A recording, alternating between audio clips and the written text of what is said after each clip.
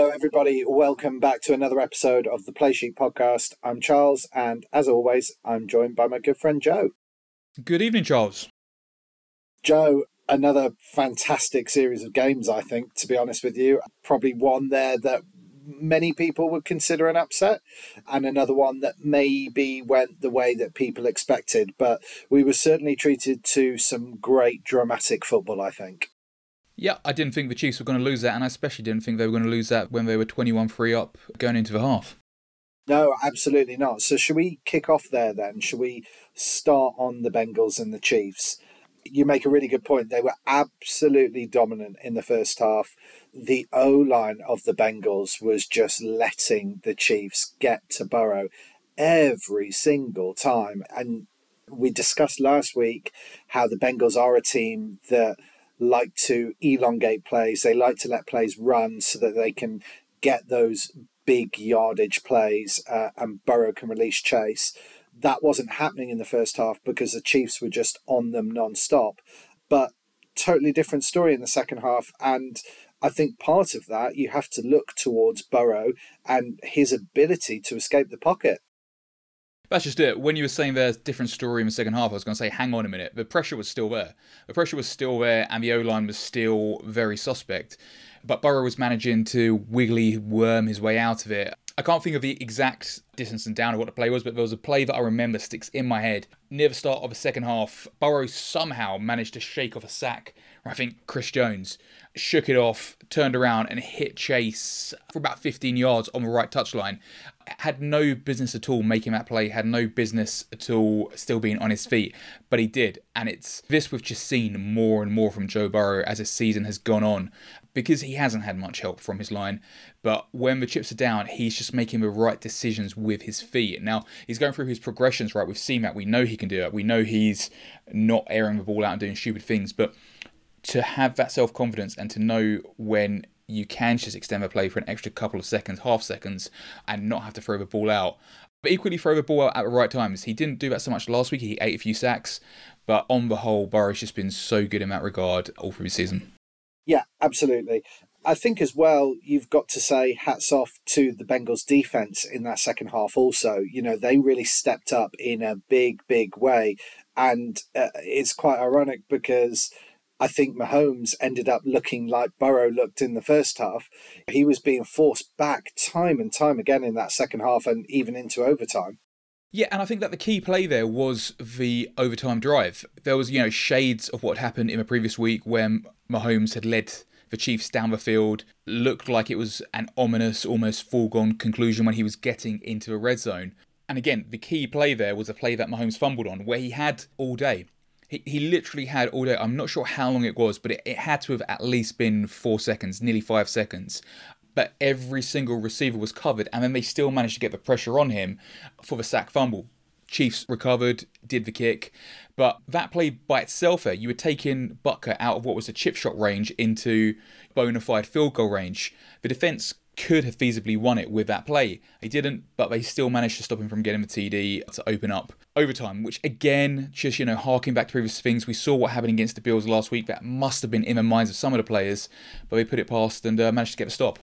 Yeah, and I know that people are always looking for a reason what went wrong, but it can often be quite hard to identify the specifics in a scenario like that.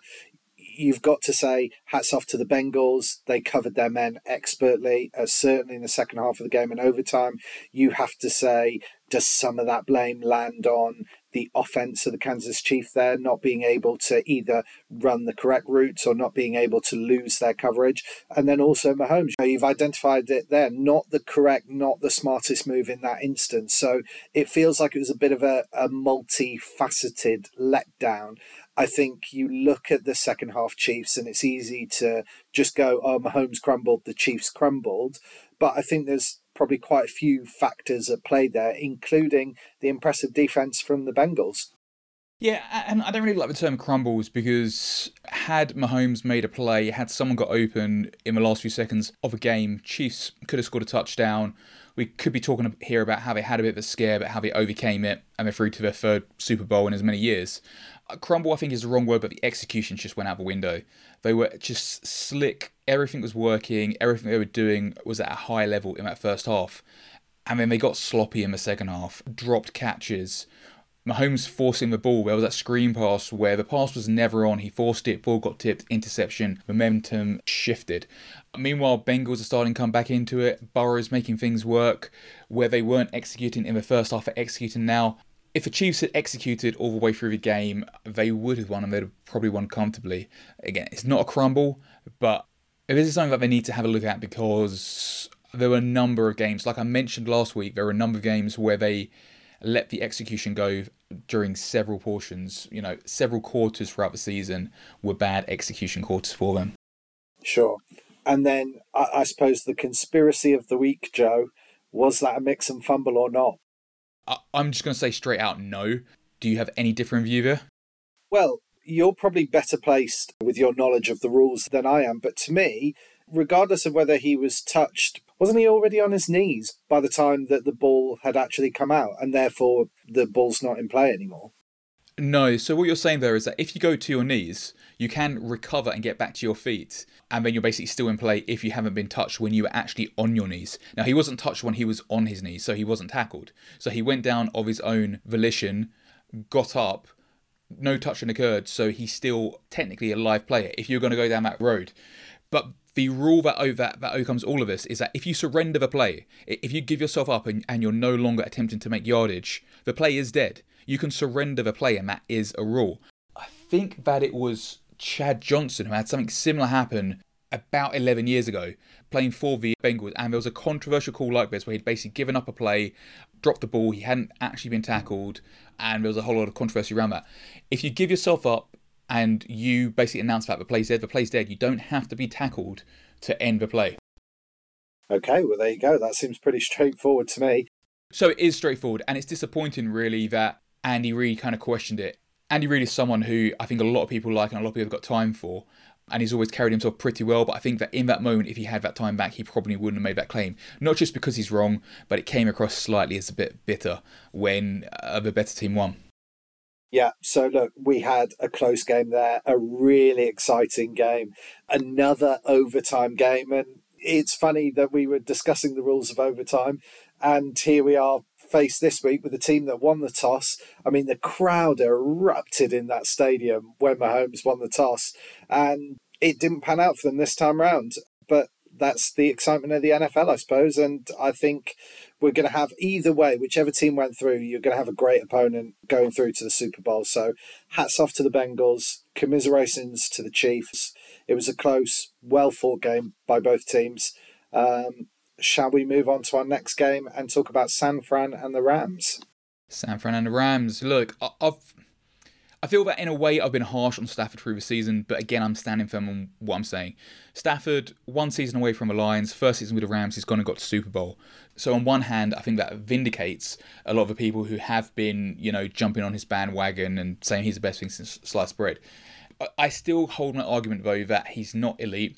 He's prone to the mistake, and those mistakes can be extremely costly, as we've seen in several games this season. But I just want to say that I have been consistently kind of on Stafford's back, so maybe I've been too harsh on him this season. What would you say, Charles? Do you think I've been too harsh, or do you see it the same way as me? No, I think you've been fair, I would say. Look, I think even with what he has achieved, I think you'd be hard pushed to say that he is elite. I mean, didn't he have in regular season one of the worst touchdown to interception ratios, or certainly he was one of the most intercepted quarterbacks this season? He surely must have gave up the most pick sixes. I can't think of many quarterbacks who gave us many pick sixes as he did. And so I think you have to say, look, the connection he seemingly has with Cup is phenomenal. And seeing that partnership in play is fantastic. And it has been really enjoyable this season. But he is not without his errors and giving up silly interceptions. And a couple of times that has cost the Rams. But as we've said, first season away from the Lions, he's going to Super Bowl. Hats off to him. He has been magical in moments, but I think I agree with you in that the thing that is preventing him from being in that elite category is just his familiarity with making mistakes. Yeah. So, talking about the game itself, one of the things that I thoroughly enjoyed as the neutral, I loved how almost 50-50 that stadium was. You'd be hard pushed to know which the home team was in that stadium if you were going off fans alone. It was an absolute split of red and blue. The noise was wild for both sides. It felt like a proper playoff game, didn't it? It really did. And, it's a great stadium there. Brand new stadium. I think it's going to be a great venue for the Super Bowl in 2 weeks' time. Why don't we talk then very briefly, because the Rams are going through to the Super Bowl, they will go on to play the Bengals, about how these are two, would you say, quite different teams? They've approached it in very different ways, but they've both got to the same result? 100%, Charles. The Bengals are very much a team that's been built through the draft and built through the draft very quickly. You've obviously got Burrow from last season and Jamar Chase from this year. But, taking another year back, you've got T. Higgins in there, Logan Wilson, players who have come in as starters this season. Tyler Shelvin, who at the end of the game there, another LSU player, recreated that famous photo of Burrow on his shoulders. And then can't fail to mention Evan McPherson as well, who's been an absolute key component of his playoff run. So, very much so built this team through a draft. There have been a couple of big free agency splashes. Hendrickson, he wasn't cheap. They've spent the cash in areas, but they've done it prudently. You look at this Rams team, on the other hand, they've mortgaged the future for sure with all the picks they've kind of traded out to bring in the players they have. Bringing in Von Miller, bringing in Odell Beckham Jr. It's a team that's been primarily, I think that is fair to say, primarily built through free agency and trades. Stafford, you look at how many picks they gave up for Stafford. This is a team that won't be drafting many players for the next couple of years because of all the capital we've invested in free agents and trades this year. So very, very different way how these teams have kind of built. And looking going forward, whatever happens on Sunday in 2 weeks' time, Bengals, you've got to say, are in the strongest position by a long way. Bengals have a Super Bowl team, a team that has gone to Super Bowl. I think they've got about 60 million in cap space. The Rams, not so much. And the Rams, like I said, they don't have too many premium draft picks over the next couple of years. So when you're in Super Bowl, you've got to win. But it's almost as if the Rams have to win it that little bit more because it's all about the now for them. Yeah, I think that's a very fair assessment. And of course, we've got, I believe, the youngest head coaching matchup in Super Bowl history with Sean McVay at 36 and Zach Taylor at 38. Is that so? I didn't hear that stat, but that wouldn't shock me at all. But it shows how the league's been going in the last few years with the types of coaches who have been in vogue, so to speak, the McVay copies. Yeah, and so you talked about some of those moves that the Rams have made and how the Bengals have rebuilt through the draft. A team that isn't going to be in Super Bowl, but I just briefly wanted to mention, has to be the Browns. I just want to talk about the pain they must be experiencing at the moment. Not only are they going to see a divisional rival, the Bengals, go to Super Bowl in a route that, quite frankly, is the route that the Browns tried to go down. They had the number one quarterback pick in Baker Mayfield. The Bengals have gone and got Burrow with their number one pick when they were drafting. And not only that, but then you've got Odell Beckham Jr., who has forced his way off this Bengals side and onto the Rams side, who's also seeing himself go to the Super Bowl. That's got to be a tough watch, right? That's got to be a tough watch. And you could probably say the same for, I'll take your Browns and I'll raise you the Lions. Stafford has now gone over to the Rams and Eminem will be playing the halftime show. So it's going to be heavily Detroit themed, but alas, no Lions in the Super Bowl. Yeah, and I think that there is one thing that I'd like to say about that as well. I was not a big fan of how Odell Beckham forced his way off that Browns team. I didn't really like it very much. And there's a part of me that is feeling a bit uneasy about all the plaudits that, rightfully he's receiving for certainly his involvement in this game against the 49ers. But where there's a yin, there's a yang, and you've got to say the way in which Deshaun Jackson forced his way off the Rams team this season sort of balances it out a bit, doesn't it? Yeah, Deshaun Jackson, he's not someone who I think this show is a particular fan of, so we won't dwell on him. ODB, I'm going to ask you an impossible to answer question, Charles, but if Bobby Trees was healthy, do you think that OBJ is incrementally better than what Bobby Trees would have been? Or is he just there and, I guess, fortunate to be there? Is he fortunate to be there, or are the Rams fortunate to have him had Bobby Trees not been injured? Yeah, I mean, you're absolutely correct in that it's an impossible question to answer because we will never know. We'll never know. My inclination is that the way in which Stafford and Cup are connecting so far this season has defenses so concerned about that I don't know if what Odell Beckham Jr. is doing would be that much greater than what Robert Woods would do. I think he has been blessed by the fact that defenses have to be so concerned with Cup that OBJ can make these big plays from time to time. That's how I kind of see it as well. And again, like I say, we can never be sure. We can never be certain. This is a very hypothetical conversation. But to add to it, we haven't really seen plays from Beckham Jr. that, I guess, what you call vintage plays, his kind of New York Giants, spectacular, mesmerising, show-stopping plays. Haven't really seen that. He's been running good routes. He's been reliable. He hasn't been dropsy. But he's coming to that team. I don't see him being a superstar difference maker, if that makes sense. Yeah, that does make sense. Let's talk about the other side then. Let's talk about the 49ers for a brief moment. They put up a great fight. You know, they were in the lead for quite a period of this matchup. I thought that defensively they did quite well to hold the Rams to what they did. Let's talk briefly about Garoppolo because it is going to be the talking point for most 49ers fans and probably a lot of neutrals as well. Well, Sky have made it a talking point. I'm generally not a hater on the coverage they have on Sky.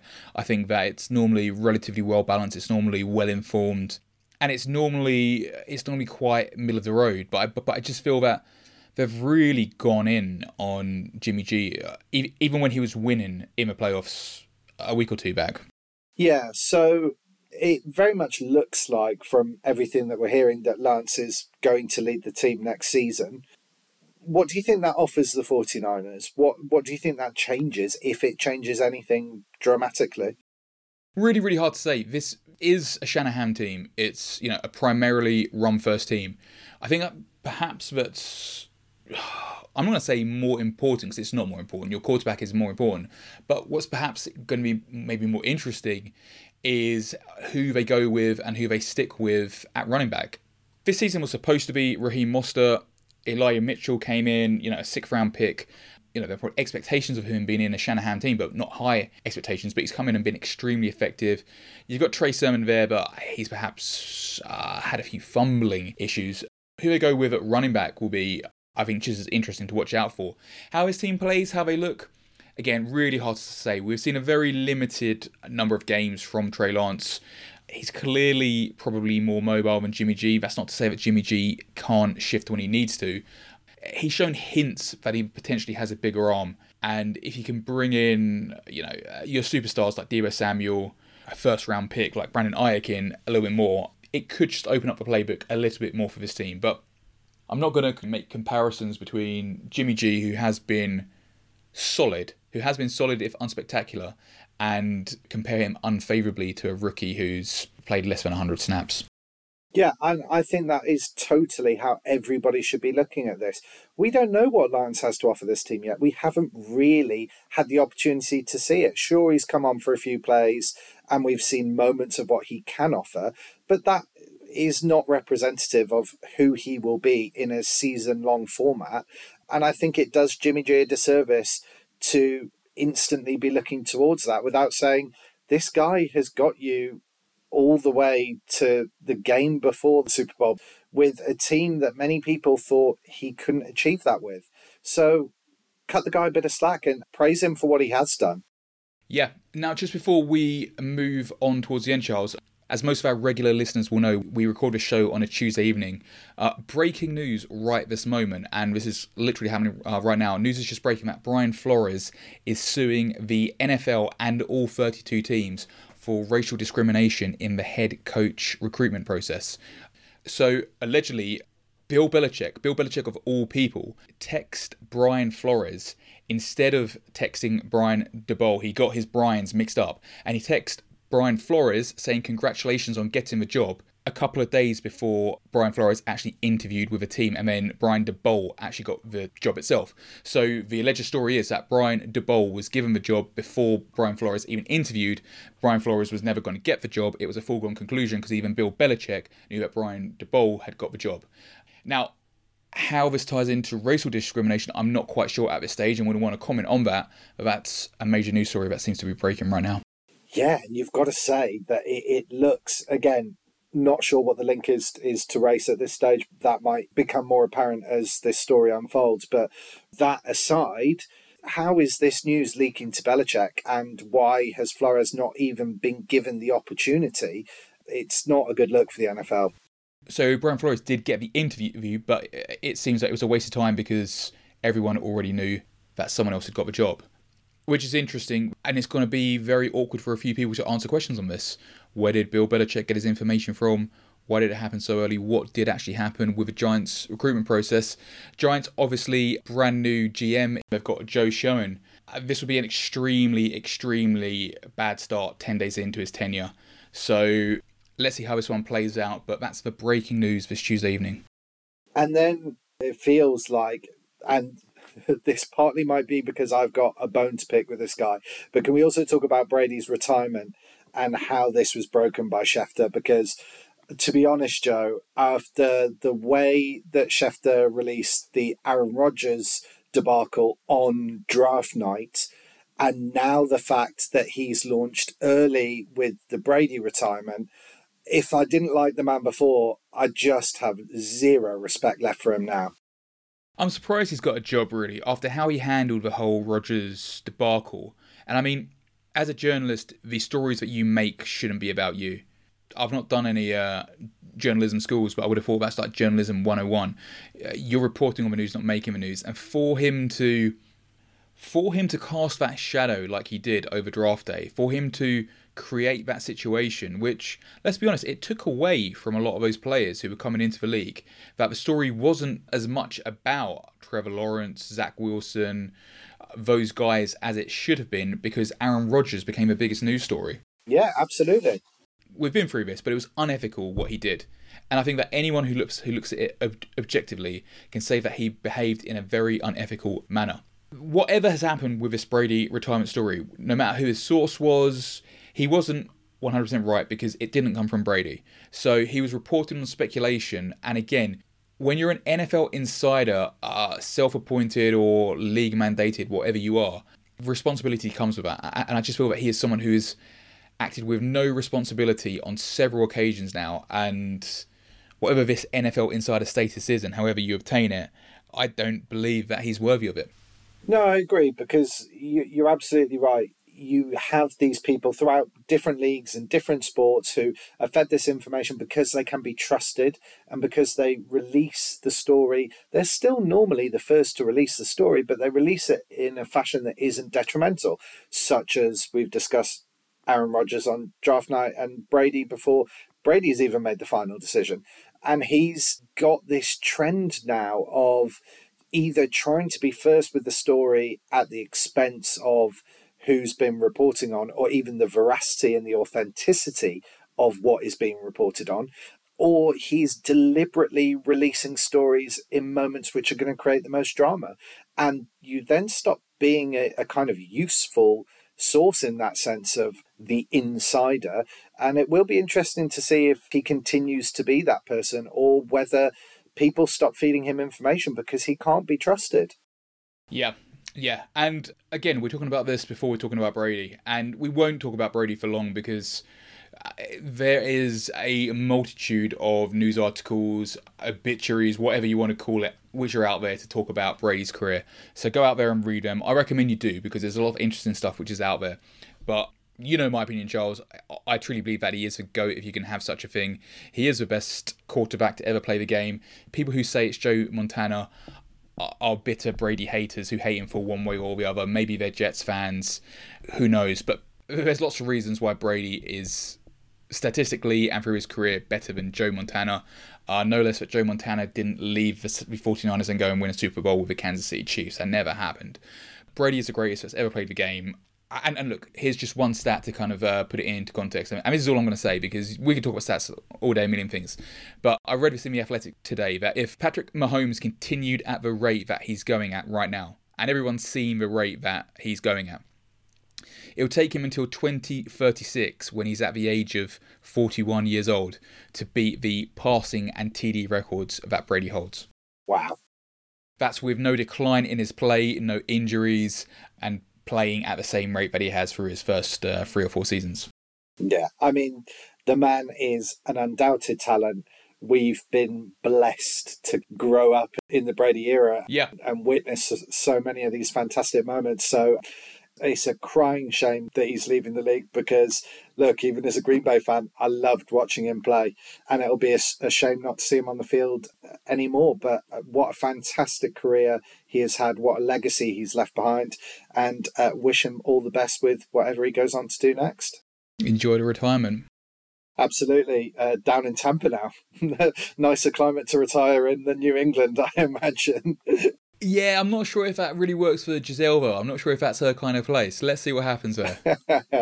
Joe, next week we'll catch up. We'll run through our previews of Super Bowl, maybe talk about some of the positional battles that we're looking to see, or maybe some of the individual matchups. But we'll save all that for next week, because we do still have Pro Bowl between now and Super Bowl in 2 weeks' time. Yeah, I don't think we'll be reporting too heavily on what happened at Pro Bowl. Maybe on the dodgeball, but not on the game itself. Until then, Joe, have a great weekend, and we'll speak next week. Speak next week, Charles.